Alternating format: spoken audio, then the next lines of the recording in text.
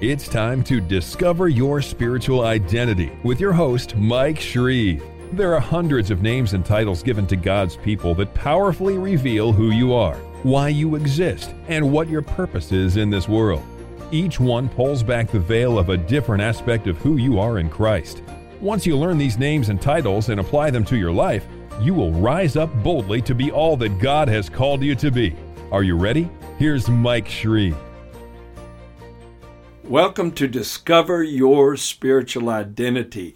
This episode is going to empower you to be you.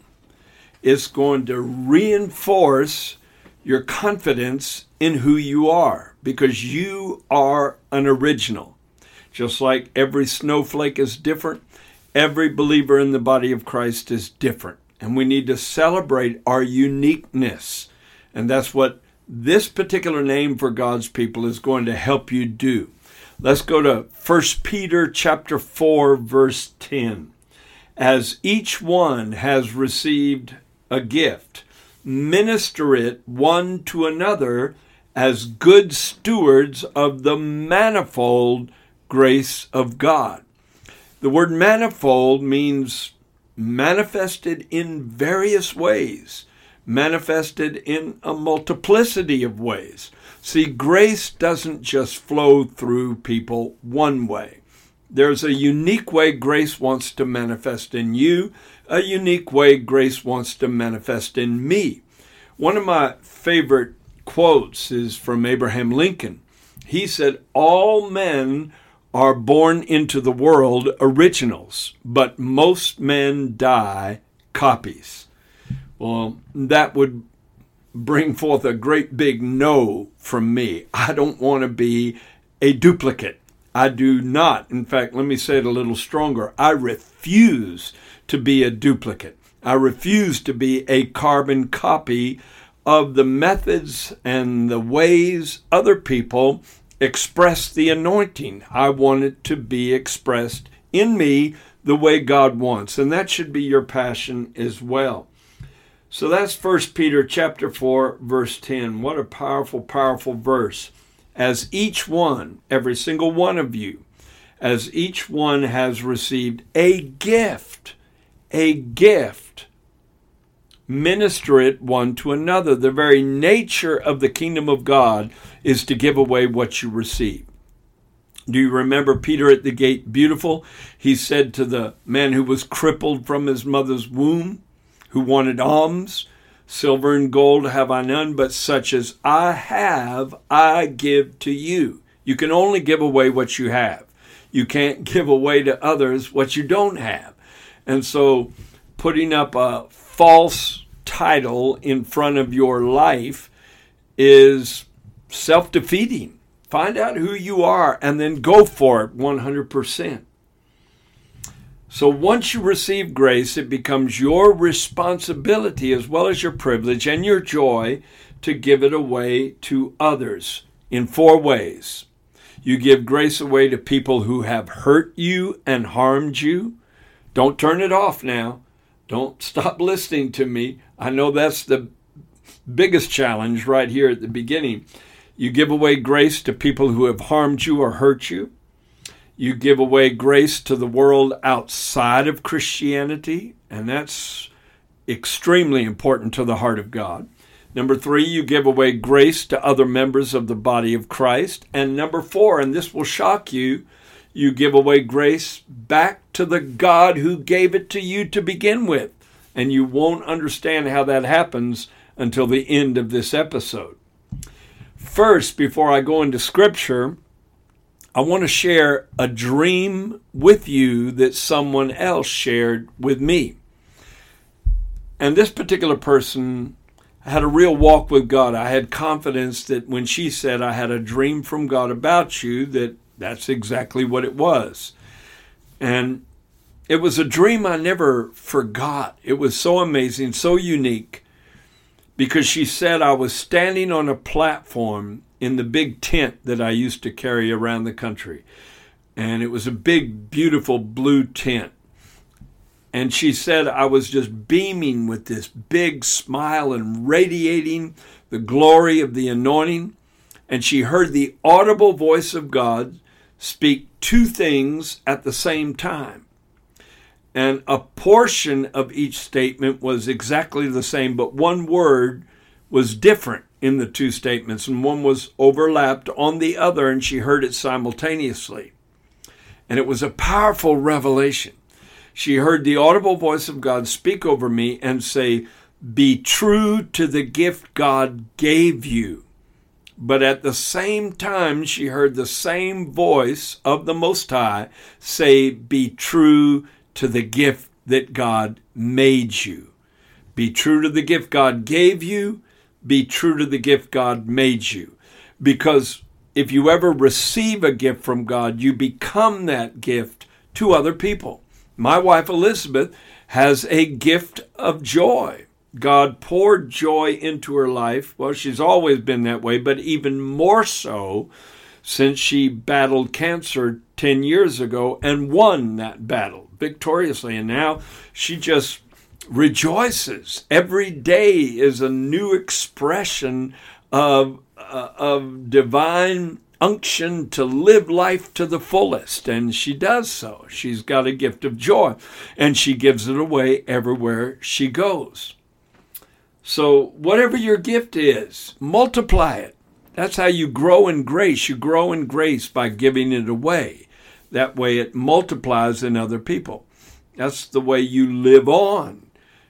After you depart from this world, you live on by the people that you've influenced, by your children, if you happen to be parents who have poured in to your children, your values, your vision, your understanding of God, your understanding of God's Word. You replicate that in those you pour yourself into. Praise God for that. Be true to the gift God gave you. Be true to the gift God made you. A great missionary, and you should read about his life, E. Stanley Jones, said it this way: "Nothing is ever really yours until you share it." Let me say that again. Nothing is ever really yours until you share it. So let's make up our minds. We're going to start sharing more. We're looking for opportunities to share. You look for inroads into conversations. You hear a word or a statement or a concept or an idea that someone voices, and you know you can use that and piggyback a testimony on it to speak the Word of God into that person's life. You're always looking for open doors of opportunity to impact people if you fulfill this calling, to be a good steward of the manifold grace of God. Now, what is a steward? A steward is a manager or an overseer over another man's affairs or goods.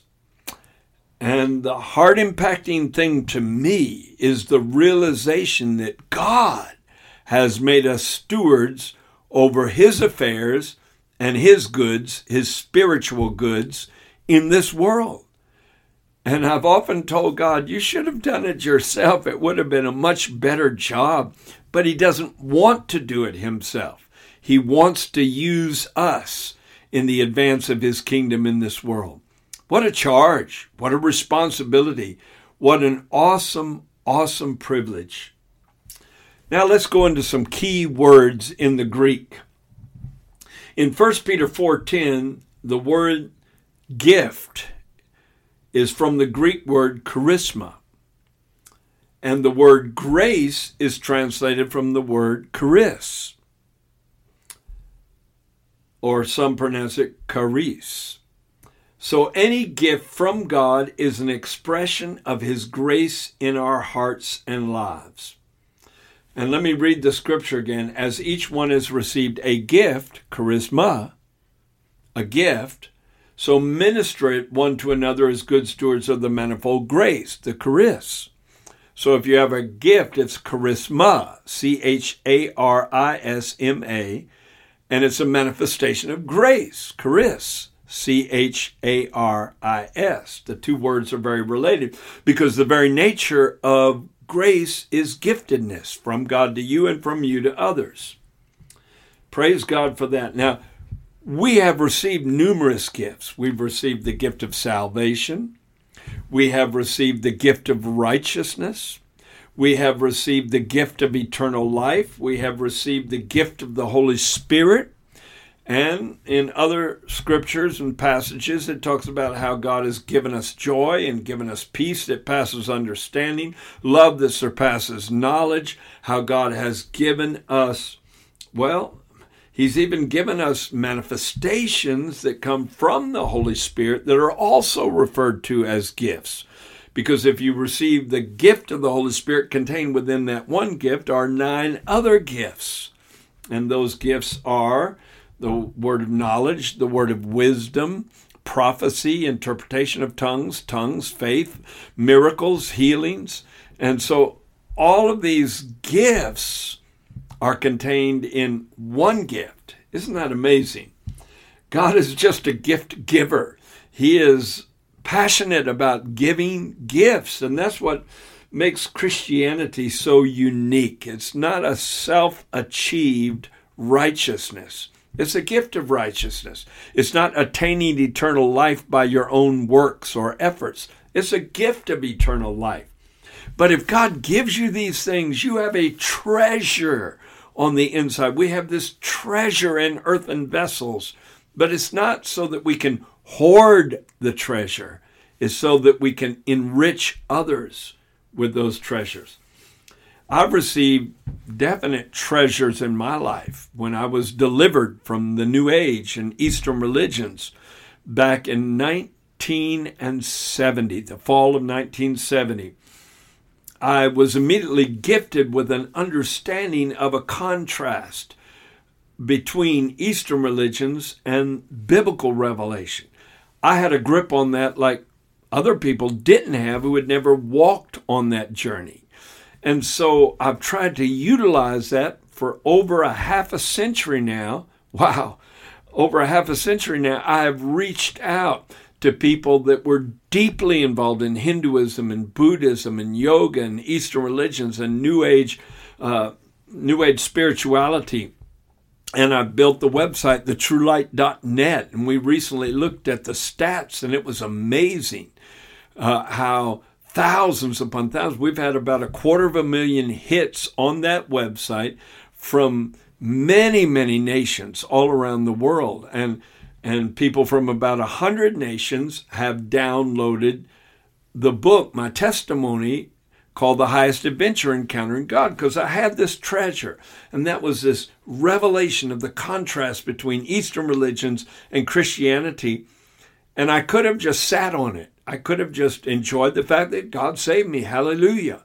Or I could have implemented from that treasure house of knowledge certain methods of reaching people of my former mindset successfully. And so far, we've been able to do that in our open air meetings in India. In some of them, we've seen over 1,000 people a night give their hearts to the Lord. And I'm praying God will open that door again.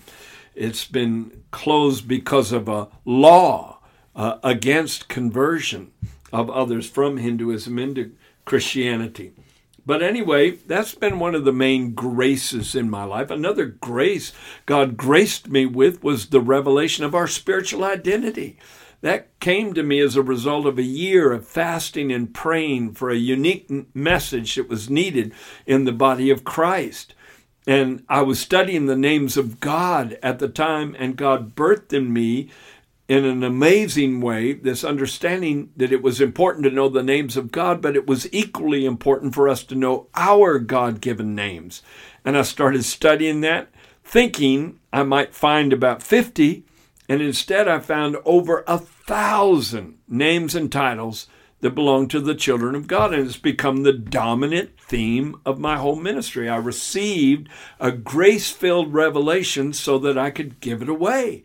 And I've written 8 books on that subject, and the main one that's now available is the book titled, Who Am I? Dynamic Declarations of Who You Are in Christ. And also I've got 2 books available from the old series called Our Glorious Inheritance, the revelation of the titles of the children of God. So, praise God, it's all about giving away to others what God gives to you. Now let me define what grace is. Grace has several Major definition. Number one, grace is unmerited love from God. Stick that in your memory banks right now because we'll come back to it. Unmerited love from God. Number two, it's divinely imparted ability. So it's an impartation to you from God to fulfill your purpose. It's not only unmerited love from God to pick you up from the mire of sin, but to awaken in you a purpose that he then empowers you to fulfill. It's all grace. It's all grace. And then number three, grace is God's abundant generosity. 2 Corinthians 6:1 urges us not to receive the grace of God in vain. And then Hebrews 12:15 warns us not to fail the grace of God or fall short of the grace of God. And then the writers of Corinthians and Hebrews, and I believe the writer is a singular person, Paul, even though Hebrews is not assigned to Paul, it's very similar to his writing in the other epistles. And they went on to explain what would cause you to receive the grace of God in vain or fail of the grace of God. And one aspect of it was worldliness or lack of commitment to God could make you fail the grace of God when it's been poured into your life, or to receive it in vain, because even though it reaches you in your dilemma, your crisis, it doesn't complete the journey in you, so to speak, to make you someone who helps others in their crises. See? And so you receive the grace of God in vain, because unless grace is flowing out of you, it's insufficient to just flow into you. See, there are two seas over in the Holy Land. You've got the Sea of Galilee and you've got the Dead Sea. Both are fed by the same source, and that is the Jordan River. There's a big difference between the two, though. The Jordan River flows into the Sea of Galilee and it flows out the other side, and that is teeming with life. But then it flows down. In fact, the word Jordan means descender because it flows down to the lowest point on the globe, and that's the Dead Sea, 1,300 feet below sea level. And I forget the exact amount of feet, but it's almost 12 or 1,300 feet deeper still to the very bottom of the Dead Sea, and it's so low it collects minerals and salt to such a degree you can even float in it. And it's so thick with mineral content, nothing can live in it because it flows in. The water of Jordan flows in, but it doesn't flow out. It just gathers there and stagnates. That's what happens when people fail of the grace of God. They receive it, but they don't give it away. They don't understand. This is such an important aspect of being a child of God. And also, Hebrews 12:15 says that we can fall short or fail of the grace of God if a root of bitterness creeping up entangles our hearts. And so if you become bitter at other people, you shut down on the giving end of grace. You just close yourself off to people because somebody's hurt you. But there's people out there that need you, that really need what you have to say, that won't hurt you. And so don't let one person destroy your purpose. Did you hear me? Don't let one person destroy your purpose. And don't let sensuality come in either, because in the same chapter it warns against sensuality, because that can kill your burden to help others. You become a very self-focused person. Now, we are called to steward the grace of God in four primary ways. I already mentioned them, but I'm going to go into deeper detail. Number one, you give grace away to those who have hurt you or harmed you or affected your life negatively. Where do I get that? Let's go to the Sermon on the Mount, the foundation of everything Jesus came to teach and preach. In that sermon, he said, if you love those who love you, what credit is that to you? The King James Version says, what thank have ye? Or in other words, who would thank you for that? What credit is that to you? If you only love those who love you, what credit is that to you? For even sinners love those who love them. And if you do good to those who do good to you, what credit is that to you? For even sinners do the same. And if you lend to those from whom you hope to receive back, what credit is that to you? Because even sinners lend to sinners to receive as much back. But love your enemies. Do good and lend, hoping for nothing in return. Well, every time I lend my tools, I fulfill this scripture. I hope for none of them to come back to me. I usually have to buy another hammer or another wrench, but I need to try to do it joyfully, right? Because the root of the word grace comes from another Greek word that means to rejoice. So it will fill your heart with joy when you live this way. Love your enemies, do good, lend, hoping for nothing in return, and your reward will be great, and you will be sons of the Most High. In other words, you'll reflect the nature of your Father, for he is kind to the unthankful and the evil. Now, the revelation is really hidden here, because the word that is translated credit in the New King James Version and thank in the King James Version is the word charis, the word that's normally translated grace. That's the majority of times that charis appears in the New Testament. It is translated grace. And for that reason, one version I referred to translated that passage, what grace do you practice? The New King James says, what credit is it to you? The King James says, what thank have ye? Well, another version says, what grace do you practice? And I believe that's more true to the original words. In other words, if you only love those who love you, you're not flowing in grace yet. If you only love the people you go to church with, but you don't love the people that cuss you out because you're a Christian, you're not practicing grace yet. Don't turn me off now. Don't say, I'll listen to this some other time. Go ahead and let the conviction of the Holy Spirit grab your heart, okay? In Peter's epistle, we can go a little bit further with this.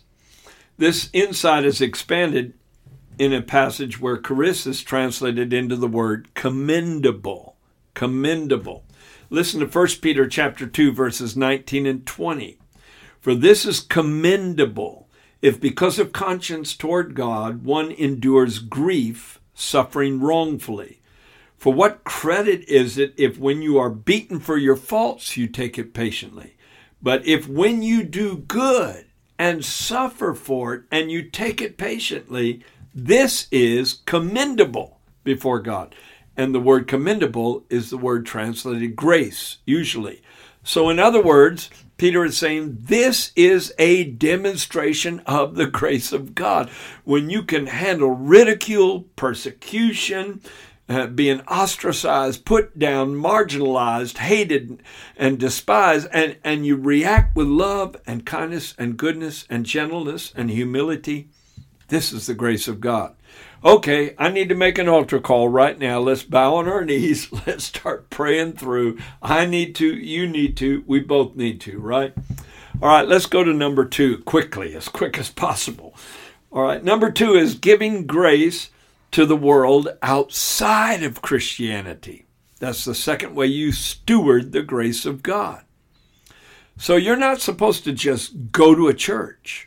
If you're going to a church, you need to get involved in that church. You need to bring people to the church. You should be bringing new people to your church every Sunday that you meet, or every Saturday that you meet, whichever the case may be. Colossians chapter 4, verse 6 tells us how we spread this grace around in the world. Colossians 4:6 says, let your speech always be with grace, seasoned with salt, that you may know how you ought to answer every person. Think of that.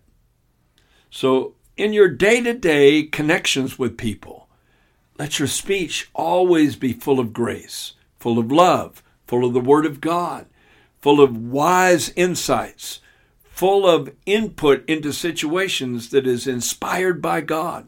Let your speech be always with grace. God will even give you answers to problems that are not spiritual in nature. You'll just have that uncanny ability to know what to do, because The Bible says the Holy Spirit will teach you all things. No wonder in Philippians chapter 1, verse 7, Paul wrote the Philippian church and he said, you are all partakers of my grace. Because he understood that he walked into that city, he began sharing nothing more than words coming out of his mouth, and of course the miracles that were wrought, but the revelation of the kingdom of God, and it changed those people's lives forever. They became a partaker of his grace, and a church was born. Well, you and I need to share our grace with others so that they can be a part of the body of Christ. And then once they are, share grace with other members of the body of Christ. Share what God tells you. Share what God reveals to you in his word. Next, number 3.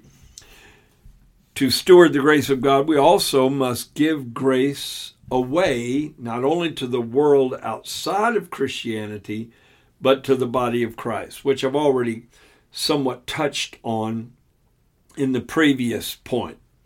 But I've got a couple of scriptures here I want to emphasize. Ephesians chapter 4, verse 7 says, unto every one of us is given grace according to the measure of the gift of Christ.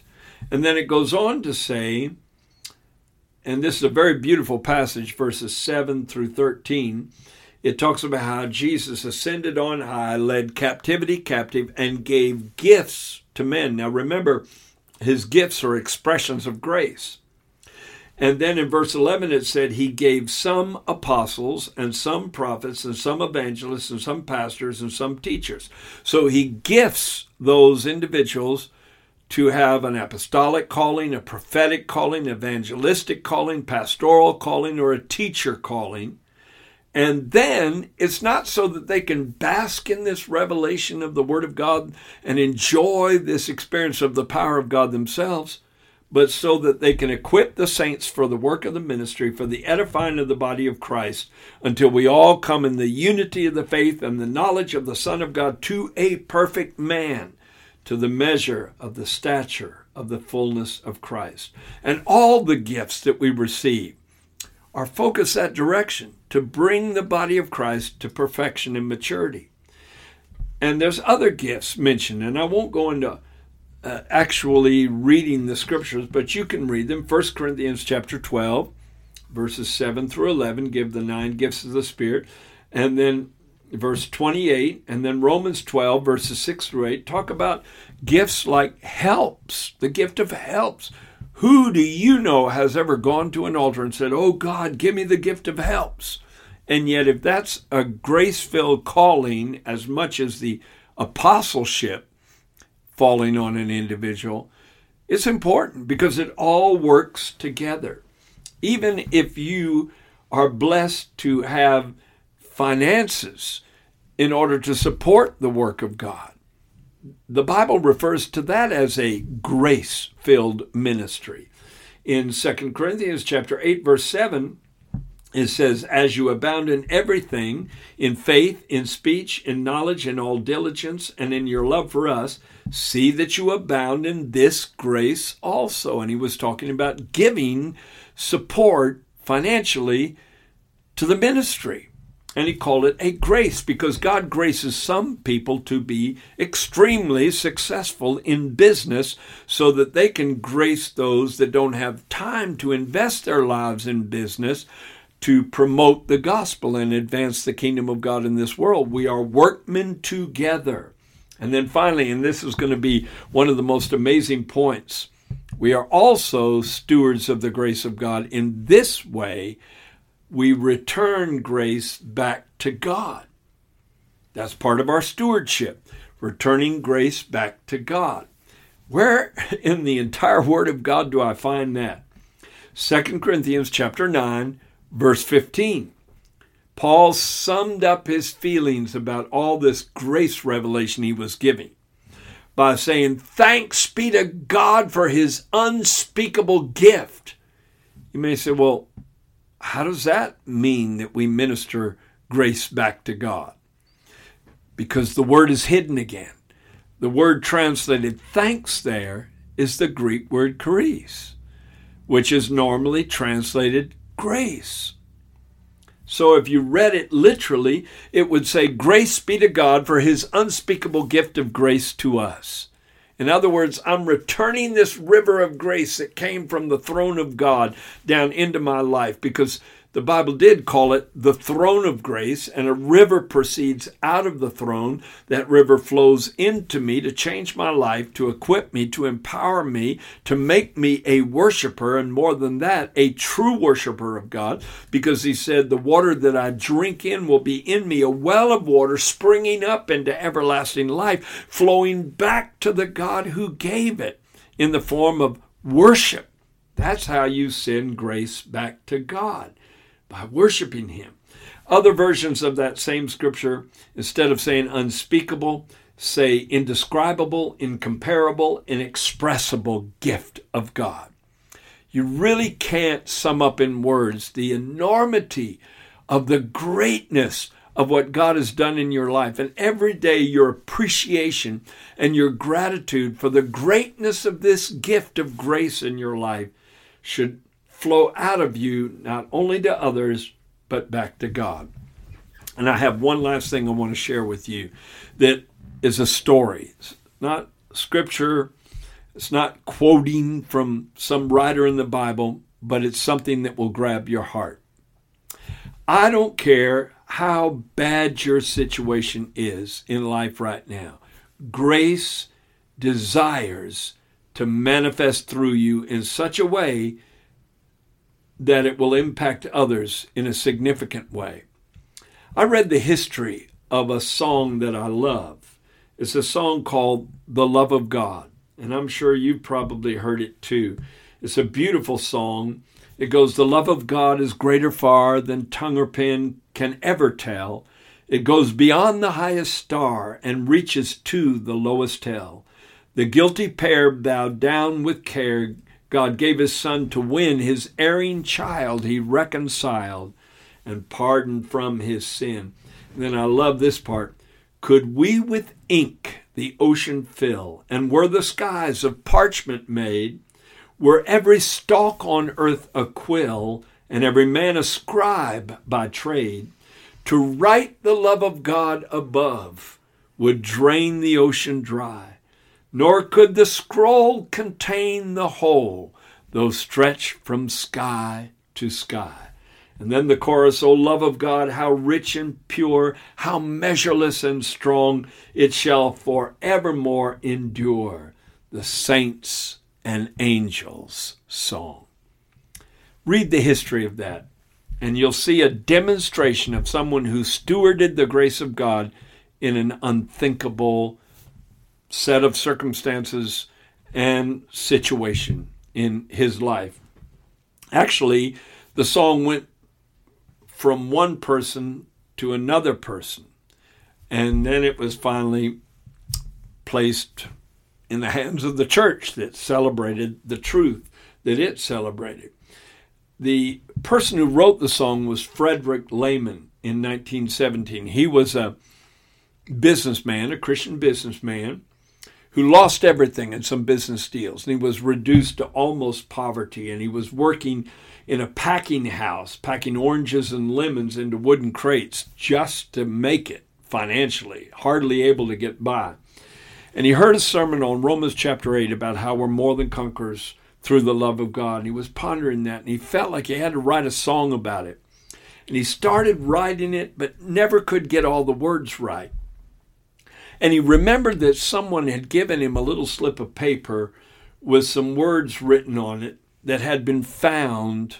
Well, actually, someone had written down some words that were a duplicate of something they had read. And they had read about how some workers went in to paint the walls in an insane asylum / prison.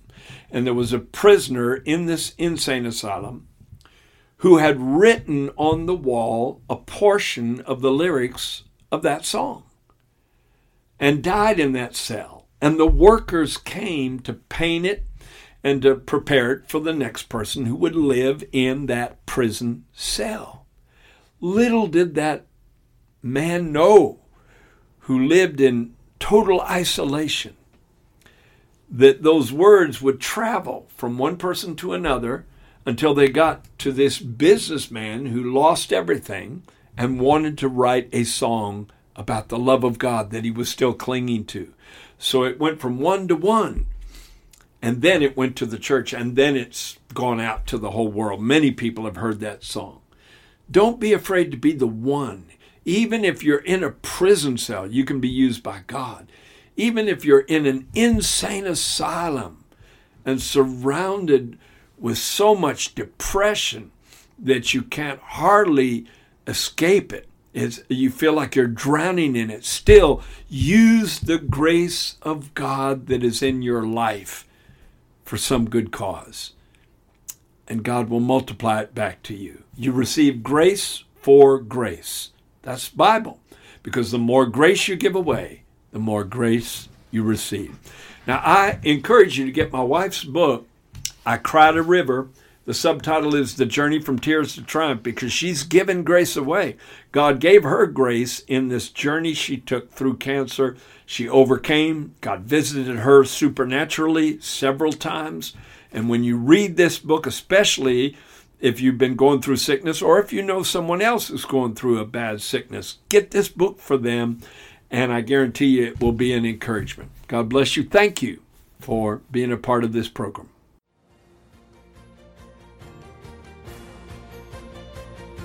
Thank you for listening to Discover Your Spiritual Identity with Mike Shreve, a podcast designed to cause a spiritual awakening in your life. Be sure to subscribe on iTunes, cpnshows.com, or wherever you listen to podcasts so you don't miss new episodes. You can go deeper into this amazing revelation of the names God has given His people by getting your copy of Mike Shreve's book titled, Who Am I? Dynamic Declarations of Who You Are in Christ. We also invite you to visit our website, shreveministries.org, and sign up to be part of our global internet family, a group of on-fire believers who are bold to proclaim, I am who God says I am, I have what God says I have, and I will be what God says I will be.